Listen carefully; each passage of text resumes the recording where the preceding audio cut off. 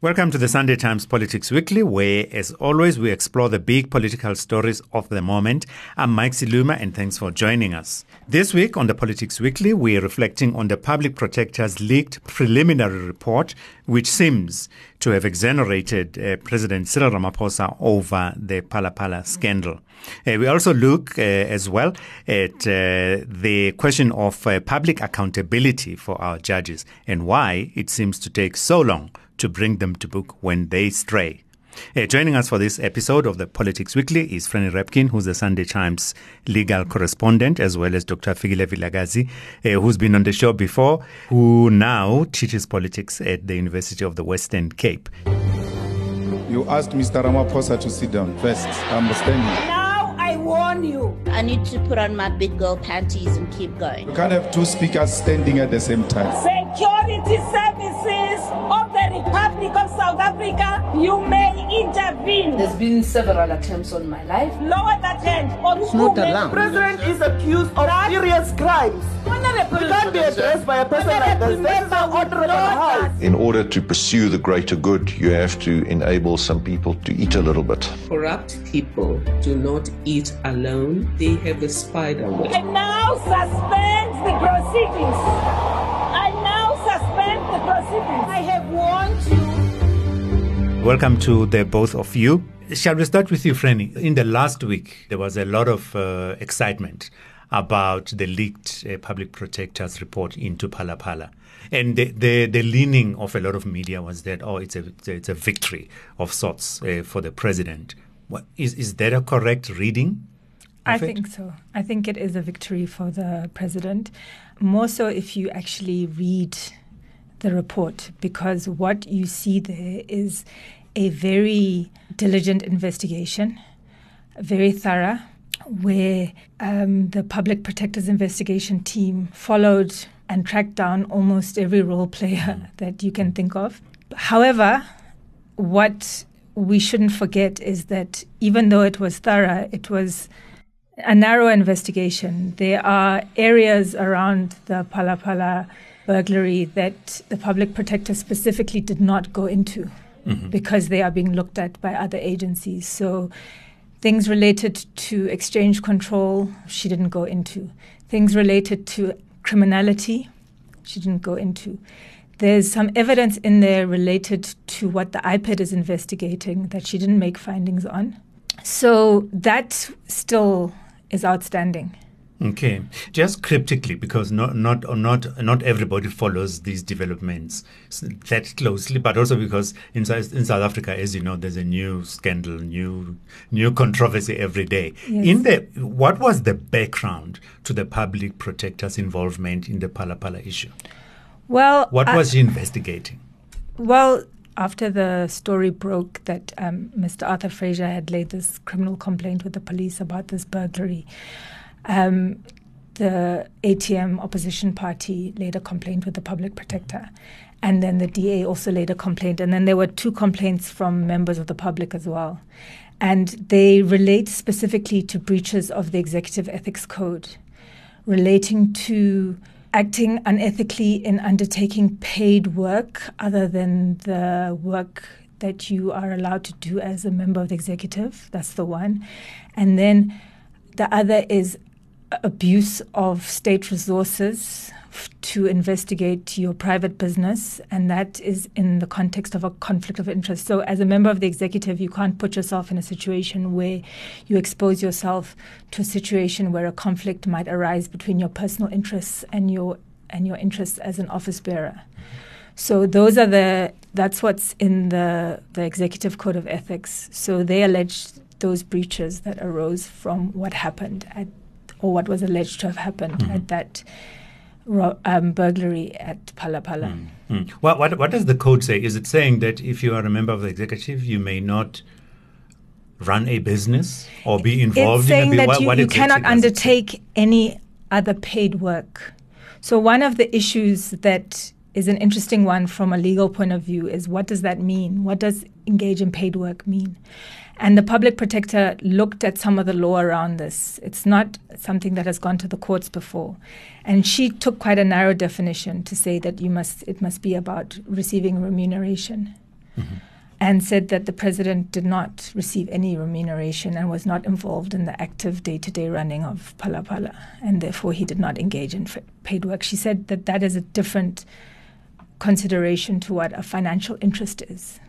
Okay. So he does have a financial interest in Phala Phala, but when it comes to financial interests, you only can't have financial interests if they can possibly give rise to a conflict of interest. And looking at his financial interest, there is no conflict of interest she found. So she distinguished between those two. Okay. Of course, we're discussing all of this subject to the report being A, being leaked, and B, being preliminary. Yes. So it could change. It could change. And what we must not forget about this is that I'm not sure what a preliminary report, this is a Section 7(9) notice. So it's what happens with a public protector is that they do their investigation and then they have to notify anyone who may be interested or affected by their findings and say, this is what we intend to find, and do you have anything to say about it? So we are expecting responses, and that could change the outcome. You mentioned other processes, legal or quasi-legal processes that are on the go. But what would you say is the worst thing that can happen if the final report comes out maybe with unfavorable or negative findings, against the president? Could he go to jail? Could he, what could happen to him? I mean, I don't think the public protector can send the president to jail.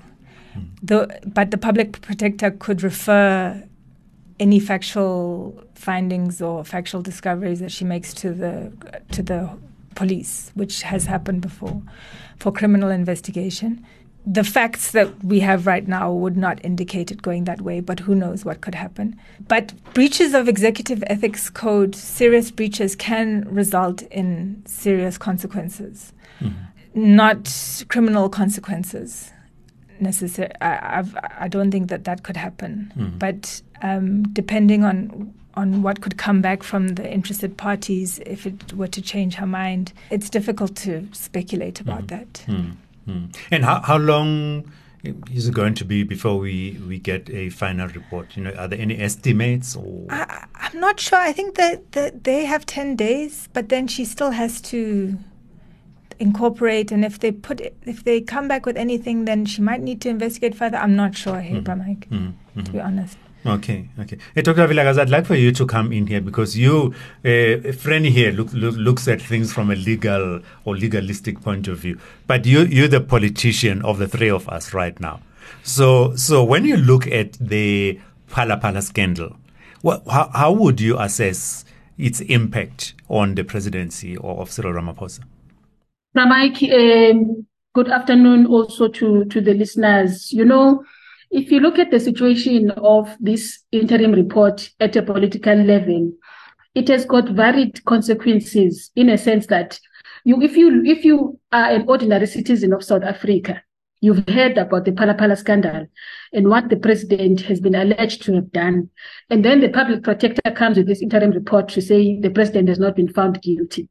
There are a number of questions that stay in your head, right? One of the questions is that how is it possible that the president cannot be found guilty when there have not been issues relating to the president speaking to the nation and taking the nation into confidence around the tax-related matters, whether the president really has had access to these dollars? How did they end up under the president's couch? How did the president ending up not paying the tax in relation to these issues?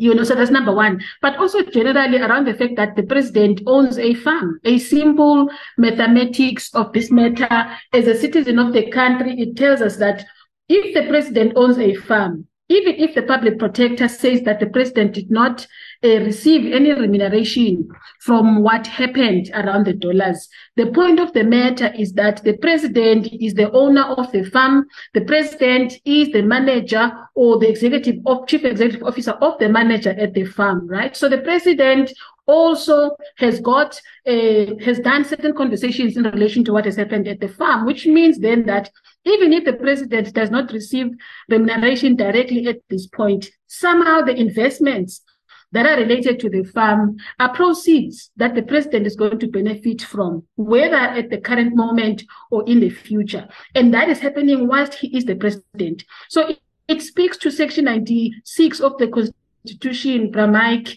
and to listeners at home to say, how then can we say in that context that the president has not violated his oath of office, because it speaks to the conduct of cabinet members, and the president is the number one cabinet member in this particular case, who is not expected to undertake any other paid work. And if you own a farm or any business for that matter in South Africa, it is known.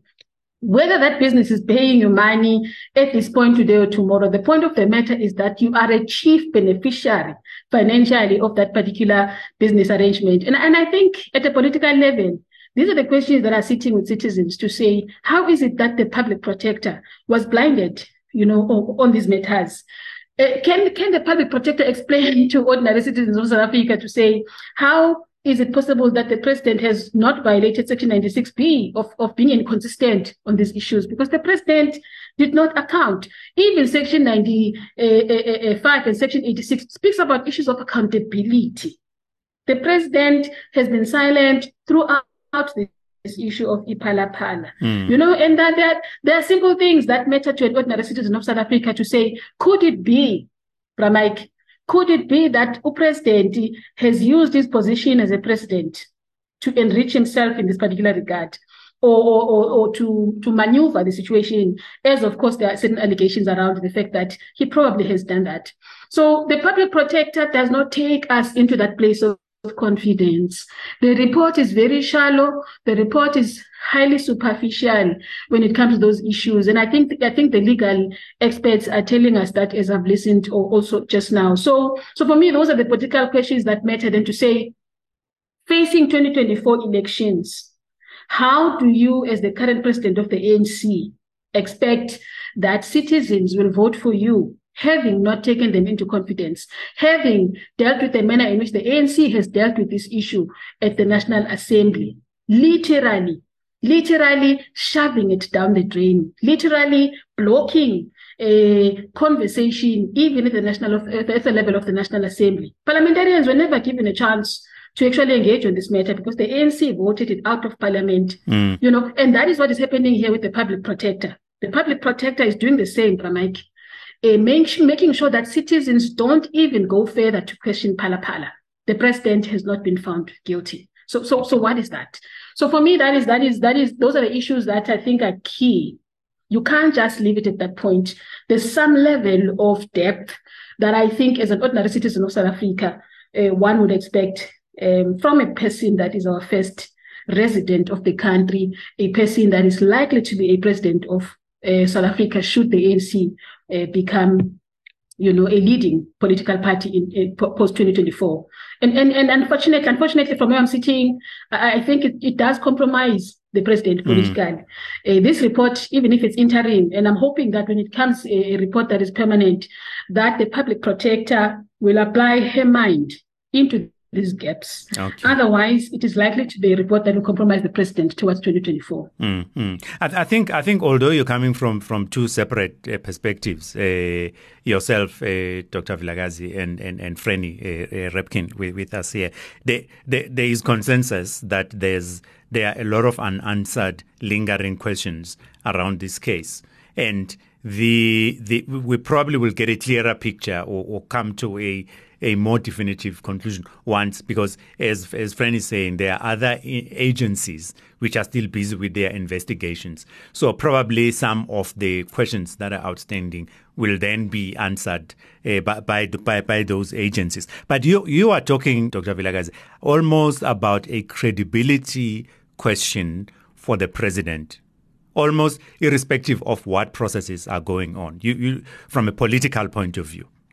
Ramaki, yes, I am, because credibility and reputation matter when one goes to the polls. At a political level, we know that we vote for people because of what they represent. So when South Africans go to the polls in 2024, you vote for charisma, you vote for personality, you vote for character, right? You vote for trust.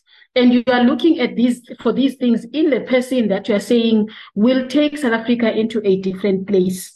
right? Whether that place is about service delivery, changing the situation, giving us a better life as citizens. So those are the things that you're looking for. And you want to have a candidate that has been able to convince a voter that I do have that reputation that you're looking for. I am the person. I am Tumamina, which is, the president's campaign, which is the campaign that made him really the president of this country. So Tumamina to where? Tumamina when you can't really take the president, the country into confidence around issues of Phala Phala. So that is what I'm touching on here, to say, let us make sure, or the public protector make sure, or those who deal with these issues at the legal level, perhaps also at the level of the public protector, because the public protector has got a constitutional mandate to hold Parliament accountable and to play a role of oversight. And as they are really doing this work around Phala Phala, they need to be very, very careful, the public protector, that she does not necessarily lean towards a kind of a report that will compromise the president in terms of reputation, in terms of charisma, that the South African citizen is looking at this point. I mean, Pramaiki, why I'm touching on these issues is because we know the level of trust within society as we speak, in the remaining couple of months as we go towards the polls, is eroded. The voter is so divided at heart and at mind, right? It needs something that will say, yes, this is it. The voter doesn't know at this point whether to vote for President Cyril Ramaphosa or for Helen Zille or for Julius Malema or for a coalition of some kind. And that's a difficult place to be. So you need concrete things at this point. Yeah. In the context of Phala Phala, the public will need to be taken to that place. And that's why I'm touching on these things. Reputation matters, credibility matters, and it is very important that this report takes the country into that place. Yeah. Hey, Franny, I'd like for you to come in here, because just in relation to the loose ends of the scandal, in other words, different elements, the legal, the ethical, the exchange controls, and all the different aspects that are thrown up by this issue. The agencies, Dr. Vilakazi is concerned that the public protector didn't go to other places that ordinary people might have would have liked to. She hasn't answered questions that ordinary people would have liked to be answered. Now, there are different agencies which are doing the hawks and all of that. Do they talk? Does the Constitution say they must talk, or does the Constitution, demand that they work separately? Talk to each other? Yes. Could they talk? Interesting question. Because there are different investigations. For example, the public protector did an investigation. The hawks are doing something else, and other people are doing other things. So SARS is prohibited from talking. Taxpayer information is highly confidential. So SARS's hands are tied. It's by law not allowed to share that information with anyone, unless by court order. There are exceptions. And recently, one of the exceptions is when the taxpayer themselves gives consent. So recently, SARS made a statement saying that that the president had actually given SARS consent to reveal his taxpayer status as far as Phala Phala was concerned, and therefore SARS was able to reveal that he and the Tabanyoni, the official name of Phala Phala, is fully tax compliant. So SARS has cleared him on that score. On the Reserve Bank, it's interesting, in the report, the public protector said that the investigation team put in questions to the Reserve Bank and were sent packing by the Reserve Bank, saying that issues of exchange control regulations, that's exclusively our domain. We are investigating. And that investigation is ongoing. Then on IPID did give information to the public protector, quite disconcerting information in the report, but no findings were made. I checked in with IPID today. Their investigation is still ongoing. All law enforcement should be cooperating with each other. And as far as they are lawfully able to, in terms of the legislation or what governs them and their policies, I would say that's probably the general position. So these investigations could go on beyond next year's election, conceivably. or some of them? I mean, because it looks like there's no central coordinating place which says we got to finish by whenever. Like they're going at their different paces. I mean, I think it would be very wrong for any law enforcement to be even thinking about an election as something that should be motivating them to speed up an investigation or slow down an investigation. That's not something that law enforcement should be thinking about. They shouldn't care. Like any other criminal investigation, they should be treating this like any other criminal investigation. And whether there's an election or not, the President, Cyril Ramaphosa, is just like any other criminal suspect for the Hawks. He must be investigated the same way as any other. So I don't think the fact that there's an election should play any role in that. But all investigations should be done as quickly as possible. And criminal investigations, the longer they take, the harder it is to find the evidence that you need. But we also know that the police are slow at the best of times. So I don't know how long it can take or how long it would take. Earlier on, I was saying, that our country is one of those countries where there's never a dull moment. There's always a new thing happening, new fight, new controversy, new shock. Yes. Now, the other matter of this week, the two arms deal judges, right? Yes. I thought that if you're a judge, you do your work, you wrap everything up, and you walk off into the sunset, and nobody's going to come back after you once you've retired. Now, Judge Seriti, Judge Seriti and Judge Musi are finding themselves in a bit of a pickle after their retirement. They were the judges who were sitting on the so-called arms deal commission, which investigated the procurement of armaments for the defense force.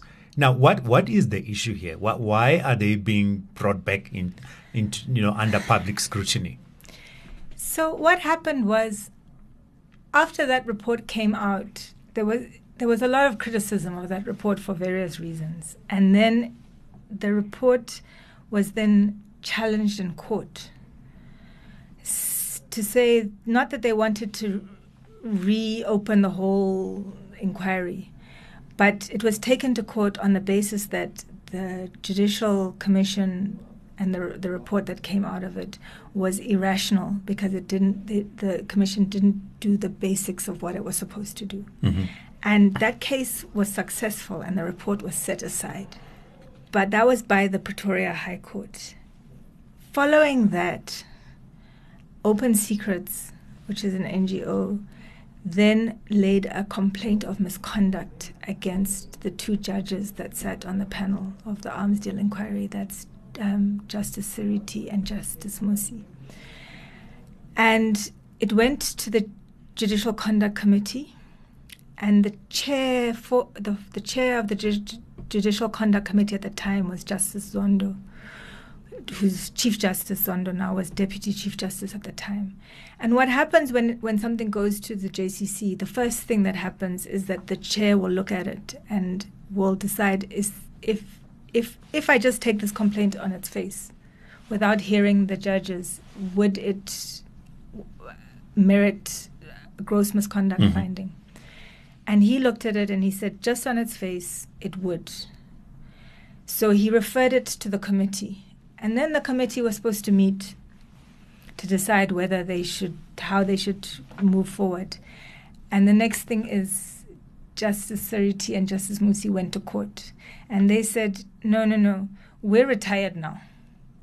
You can't be complaining about retired judges. Retired judges should not fall under the disciplinary regime. Even if there's an element of misconduct or... Yes, they're saying that, and even if the complaint arose, the conduct that's being complained of arose whilst they were still judges. So their argument is a very narrow legal one. They're saying that the Constitution says that you're a judge for a certain amount of time, and it refers to national legislation. The relevant national legislation is the Judges' Remuneration and Conditions of Employment Act, and according to that act, you're only a judge until you retire. And then the JSC Act comes in and says, no. For disciplinary purposes, you're a judge forever. And they're saying that that's unconstitutional. So the JSC then said, no, as far as we're concerned, you get paid as a judge forever. And you are accountable as a judge forever. And so this was the argument that was in court this week. Okay, all right. So essentially, they don't want to be called upon to account over the. They're saying that it's unconstitutional for them to be. It's not that they don't want to; it's unconstitutional Okay, for them right. to be. Yes. It's like deep legal speak. But the important thing, I mean, apart from their particular case, but the important thing for me is the implications it has broadly, because judges, we know how long these complaints take. They take very long. So it means that if there is a complaint and you're 2 years from retirement or 1 year from retirement, the chances are you're not going to be held accountable because these things take forever. Why do they take forever? Is it not the judges who always say justice denied? No, justice delayed. It's it's such a good question. I don't know the answer. It's one of the things that I'm constantly seeking answers to as a journalist. Okay. Let me ask Dr. Vilakazi, just lastly, on talking about judges, there has been a tendency, particularly by politicians, to attack judges and the judiciary. I think at some point the favorite word was judicial overreach, when the politicians didn't like what the judges were doing. The tendency of politicians casting aspersions either on judges or the judiciary generally, where does it come from? Because my understanding is that the Judicial Services Commission, the panel that chooses, you'll correct me here, Franny, if I'm using that chooses the judges, includes politicians. So at what point do politicians feel that actually they're now at liberty, and why do they do it, in your view? Ramike, the issue of judges and the judicial system in the country is not helping us in a sense that, just in the context of the arms deal, we know that this case, of the former President Jacob Zuma and others is sitting in court for more than 15 years, and I think the legal experts would probably even know better than I do in that regard. So it is for that reason that judges are at a place where they need to assist in terms of prosecution. They need to assist in terms of fast-tracking, justice.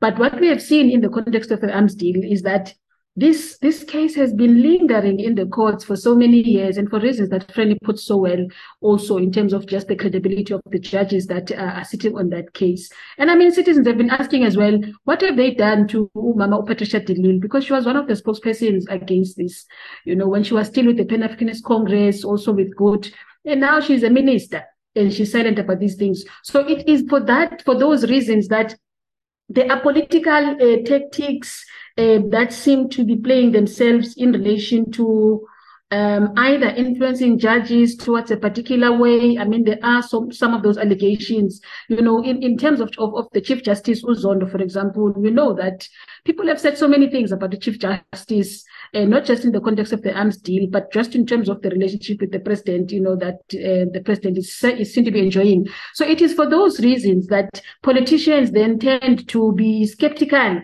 and not just politicians, but ordinary citizens, to say, is the judicial system in South Africa helping us to move the country closer to a place of justice, or not? And I think the answer is on the wall.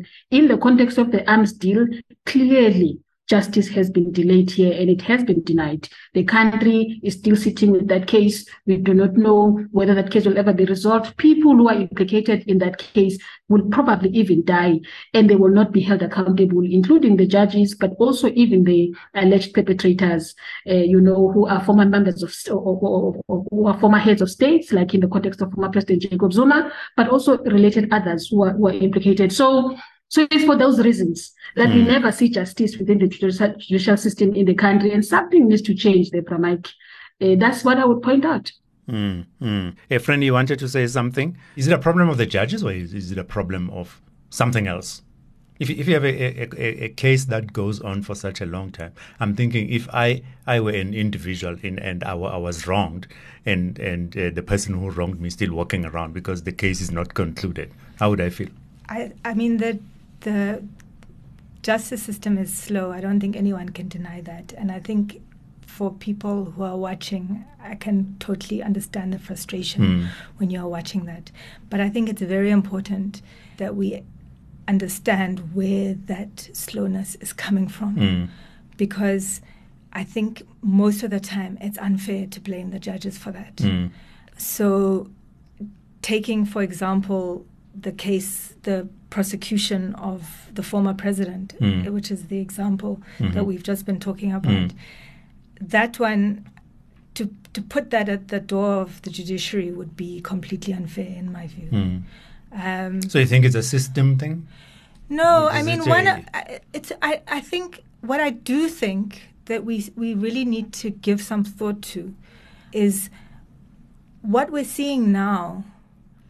We have a rights-based culture in South Africa and a constitution where if you are an accused person, you have certain constitutional rights, and those are very important.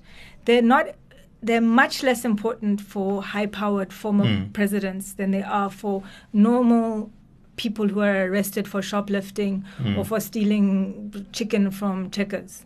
That's when they become really important, and that's why we need them. But they apply to everyone. But what we see is that when you have money and you have power, you can abuse those rights to delay and delay and delay. I don't know if you read a story in the Business Day recently about a businessman called Porritt, who's been delaying his criminal prosecution for years and years and years just because of how much money he has. Sorry, you want to wrap up? No, okay. I think I'm very passionate about this issue. I think it's a topic that might be worthwhile for us to come back to. But all I'm trying to say is that we need to be careful about identifying where these delays come from. Because a lot of the time we can't lay them at the feet of the judiciary. But irrespective of that, someone would be justified to say something has to be done. Yes, I totally agree with that. Speed up things, I totally agree with that. Okay. So let's wrap it up there on the Politics Weekly for this week with my guest, Franny Rabkin, who is Sunday Times legal correspondent, as well as Dr Fikile Vilakazi, who now teaches politics at the University of the Western Cape. We really appreciate your time. I'm Mike Siluma. Until next time, do stay safe, stay blessed, and let's do good for our country.